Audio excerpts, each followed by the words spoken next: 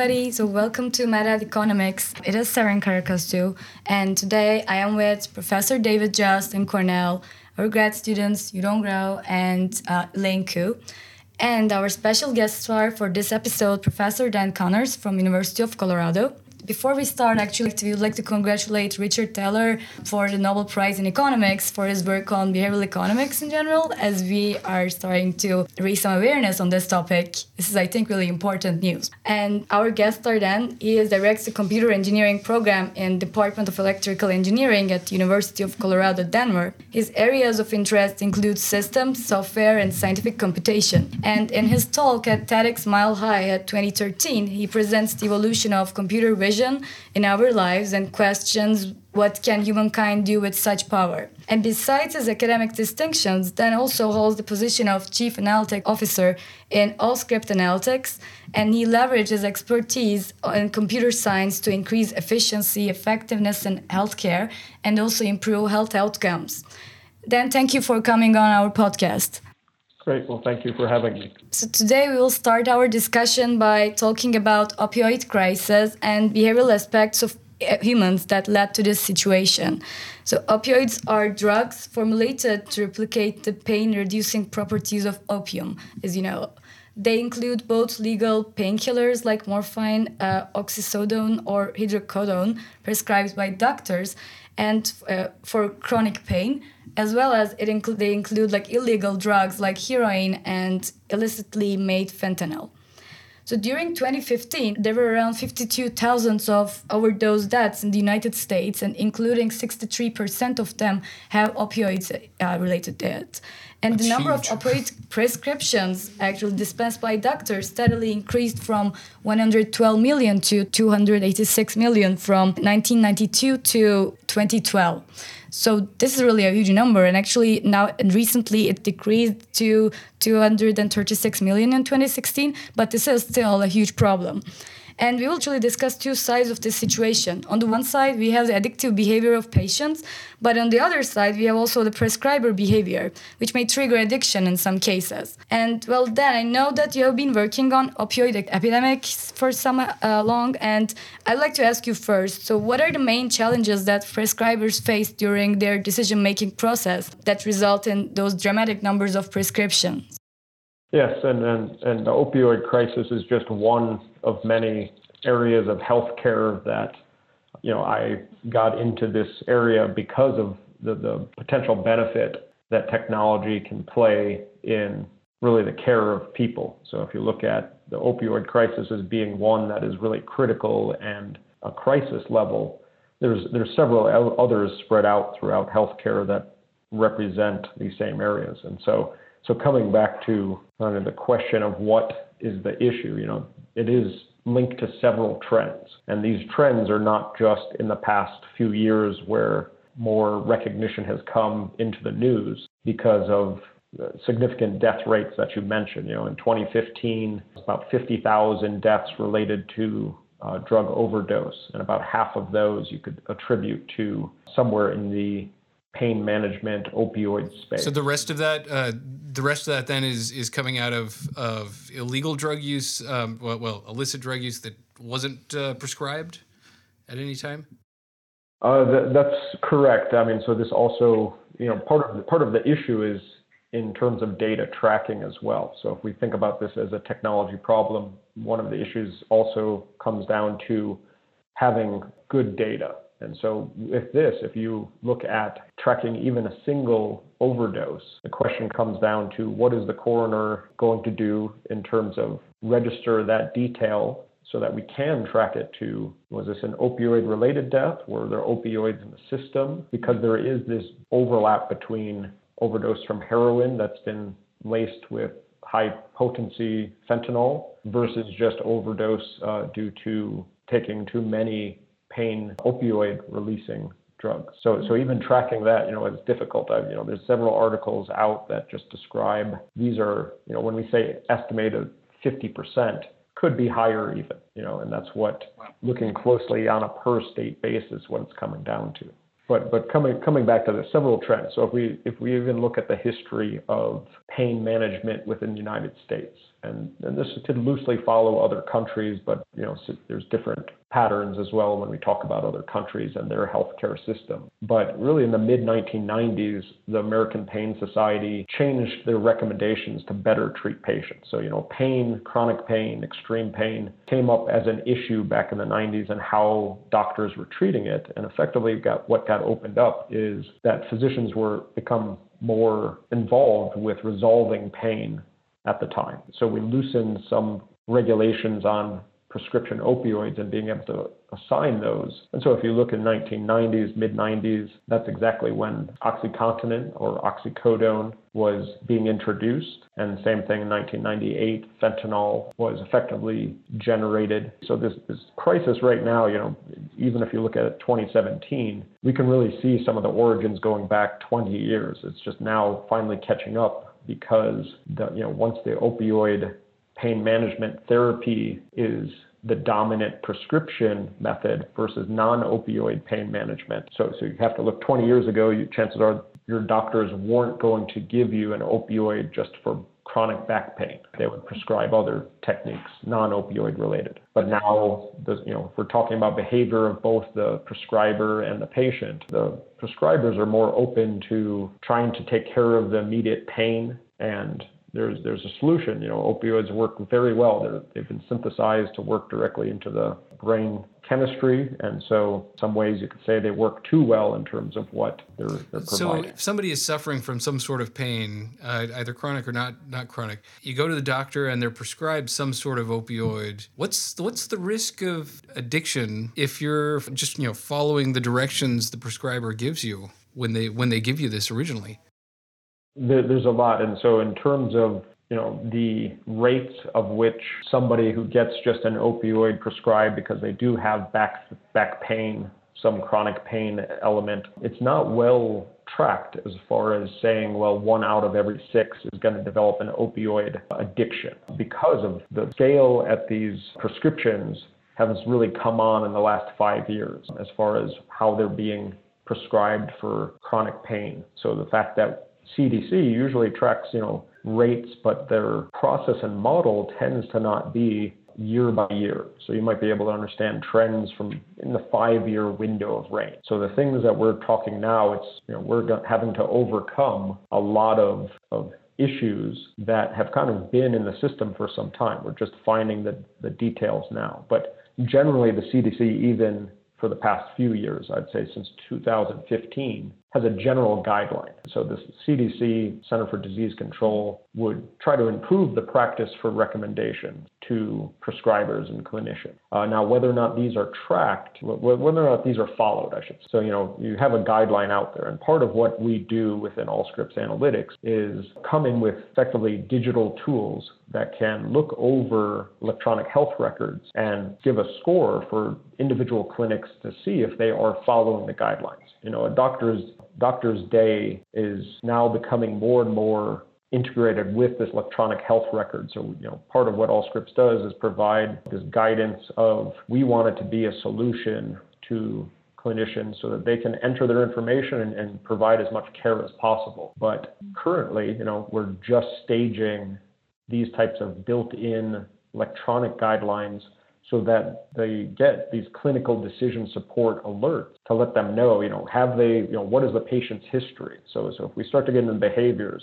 I can tell you all sorts of interesting details on electronic health records as far as what is actually the viewpoint of, from a analytical perspective, between a patient and the doctor. So, you go into the doctor, the whole question I always now ask is, how truthful is a patient? First question on the guideline of prescription might be is, have you had a history of addiction? And so the question is, your doctor and your relationship should be such a good level that you just are immediately telling the truth. You're providing all the details. And I always question, how much of that interaction is going to come through, so that you would be truthful on average with your doctor to say, yeah, I have this history, or it's in my family's history to have some addictive issues. And so that in itself is lots of times the very first question on choosing should be and it's in the guidelines for choosing a non-opioid therapy versus,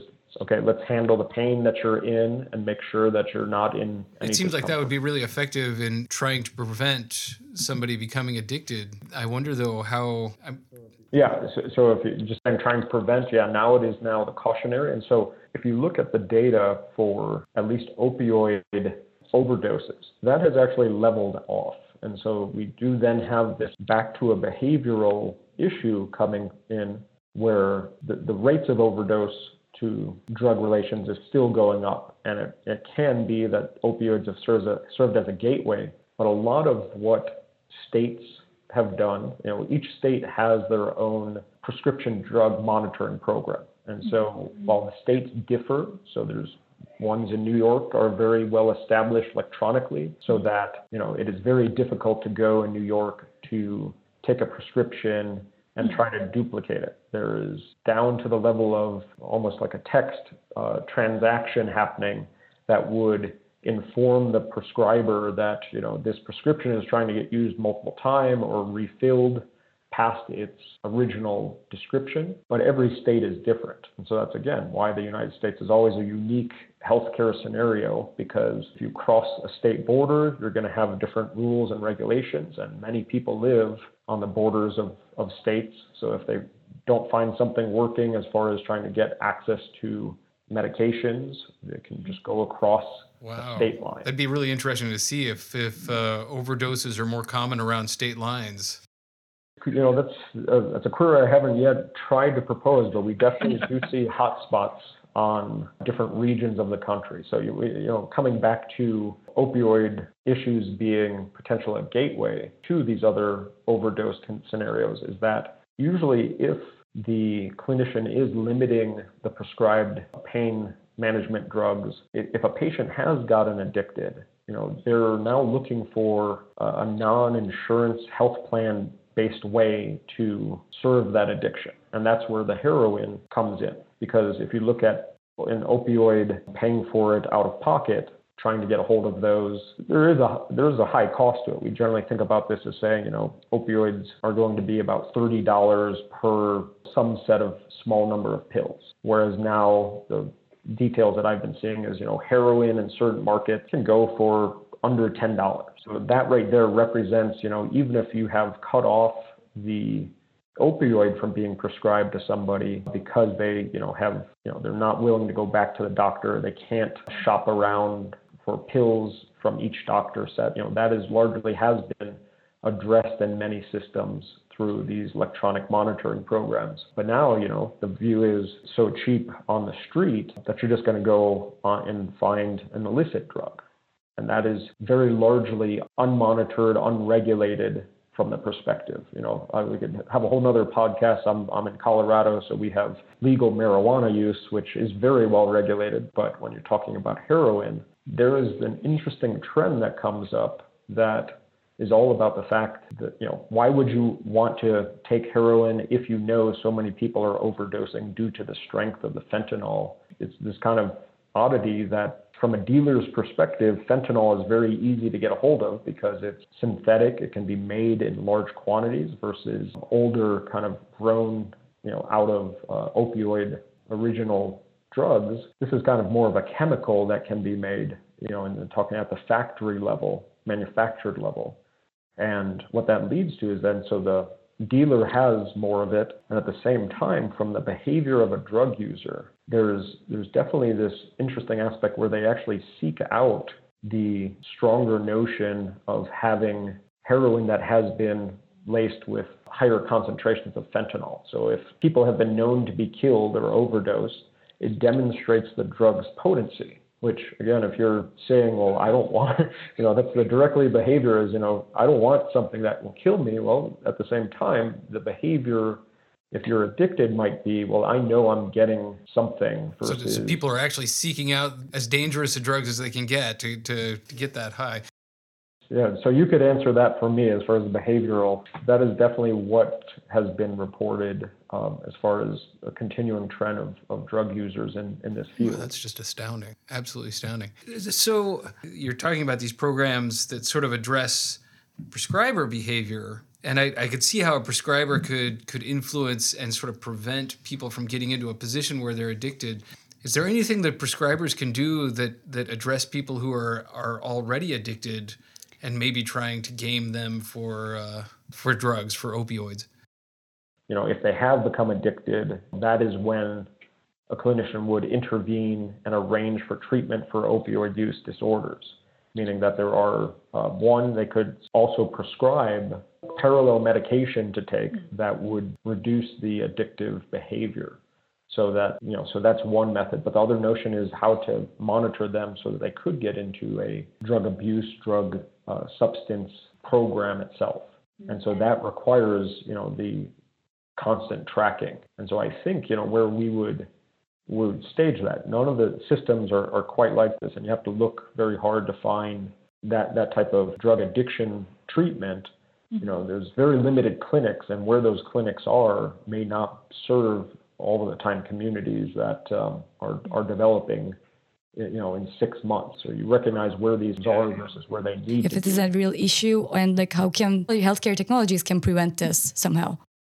Yeah, healthcare technologies always have that potential to be able to serve and detect, and that's where some of what we come in with having large amounts of electronic health data to be able to see trends over time of, what are the likely pathways that different patient categories, when we break patients into clusters that say, could be a gender, age specific, history specific condition. And you say, what is the outcomes here of being treated over time with multiple pain release drugs. And so that is trying to stage first knowing what is the predicted outcome, and so that you don't tend to those paths. And so technology in that case can help us from the model perspective, but that model has to get delivered to, and it has to be readily useful to a clinician at the point of care. Patient comes in for repeated chronic pain and saying, the first opioid-based prescription isn't handling their pain. And so right there and then, that could be a number of conditions why that is. And there's many sciences that are evolving for each condition that even relate it to doing precision medicine. Why isn't that pain medication working in this particular instant? That is always the key that, we would love to know. Well, is it something related to the patient's family history, their genetics? Even the notion, this is an interesting kind of concept that says, when you're treating in a lot of these different pain therapy systems, and it's more for when we're talking about anesthesia, kind of putting somebody under general anesthetic. Some of the issues are their genetic background can change the way that the blockers work in terms of the pain sensitivity. So it's been tracked that redheads actually require more anesthetic medicine.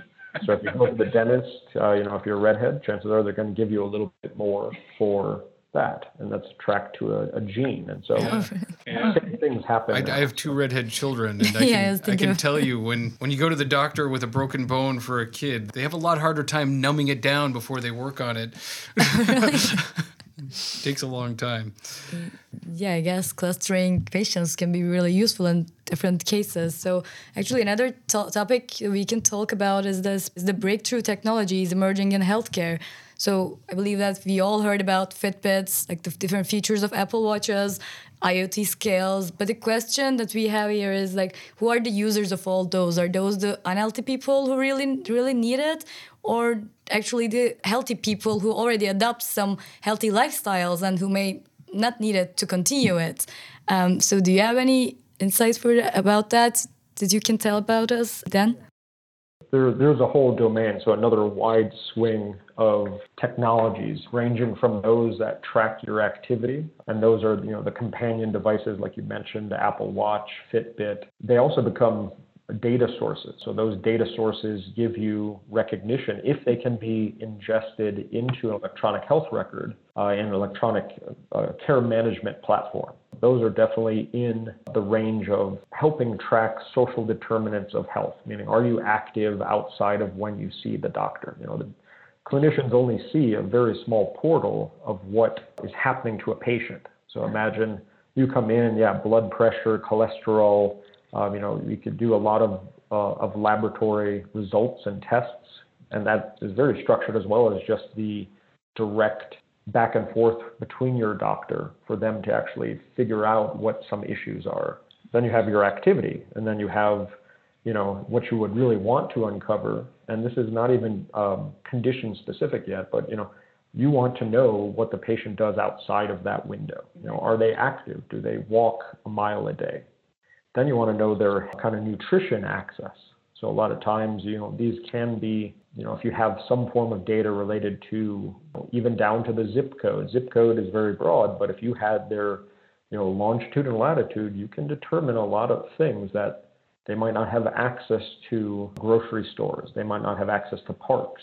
Any of this information is very relevant to treating a patient because you can, if we take the disease area of diabetes, knowing that somebody lives in an area that they can go for a walk each day allows you to prescribe them, directly, hey, I need you to get more exercise. I need you to lose 10% of your weight so that your HbA1c levels are controlled. And if the patient can't go out and walk, or can't find access to food because they, have to take multiple transit systems like buses to get to a grocery store, they're just going to go to fast food and convenience stores, meaning at the local, gas station. So the promise then is these technologies could make it so doctor recommendations are a lot more helpful or a lot more relevant to the particular patient and their circumstances, not just their health circumstance, but their lifestyle and the things they can access. Yeah, a lot of the chronic diseases, the conditionings for it and the care management come down to individual patient versus meaning the patient behavior. So relevant for this conversation is, there's choices that people can make. You're not going to get patients to always follow these prescriptions. I was wondering, what is the impact of those technologies on the patient dignity? Like the one side of it, clinicians would be more able to treat those diseases in a better way, in a more customized ways for the patient. But also patient would be aware that what they're following or what they're not following would be known from the clinicians. So I feel like that would improve the dignity, and they were watching and they would be aware of that. So I believe that that's a way to improve the patient behavior in a positive way. So definitely, especially relating that to technology. So here's a case example. Part of my health plan, and this goes across many other health plans, allows me to register my Apple device so that if I work out 14 times a month, I get an extra $30 off my insurance plan each month. And then another part of my health plan says if I use my IoT, my Internet of Things weight scale sitting in my bathroom that is connected to the cloud so that I just stand on it once a day and it's going to weigh me, and that that little privacy information is that my weight is going to go once a day over to this health plan that says, have I been gaining weight? Have I been maintaining weight?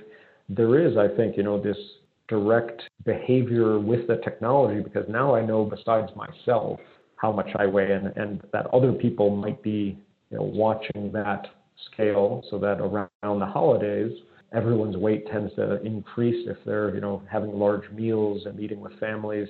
But now it's one thing to be able to eat a meal without anybody knowing how much you're eating, and it's another thing to have to get on that device scale and say who else is getting this data. Yeah, and I wonder, how would you identify yourself before all those technologies? Were you on the unhealthy or the healthy side? Yeah, well, now there's a full cycle that says, if you've been weighing yourself with your scale, the weight is one thing, but people can have variations of weight. But even getting some feedback across several weighings that say, hey, you get a text message now that says, hey, did you recognize your weight has increased by this percent? Oh, that would be awful. I wouldn't like to get it. Stop. Turn off your phone. Yeah. Well, people even now, like some people, like coming back to the question, who embraces this technology? So very often, I work in a data science lab and research lab where a lot of my data scientists do have Apple Watches that do remind them every couple hours that they haven't moved. We tend to sit a very long time just coding. And if your Apple Watch tells you, hey, you've been sitting there for 2 hours and just go for, a little short walk, that has so many benefits related to health, related to thinking. It's really hard to get people to buy into that system because you can go ahead and say, well, I just want to shut off this announcement. How much do you, want to pay attention to it as far as, especially if it's one system that you have to log into to start the process of the feedback. It's like seeing a doctor. If I log into the system, it might tell me, hey, I'm not doing very well this week or this month for activity. And I can directly see that I can't game the system because it's showing you heart rate monitorings, and those are very difficult to falsify versus if you just say, there's the other side of these technologies where related to exercising 14 times a month, people do game the system and they turn on their activity monitor that's not connected to their heartbeat, and they turn it off an hour later and say, hey, I just went for a run. But if these things, they start to be, GPS oriented and that you actually have to pass these thresholds of,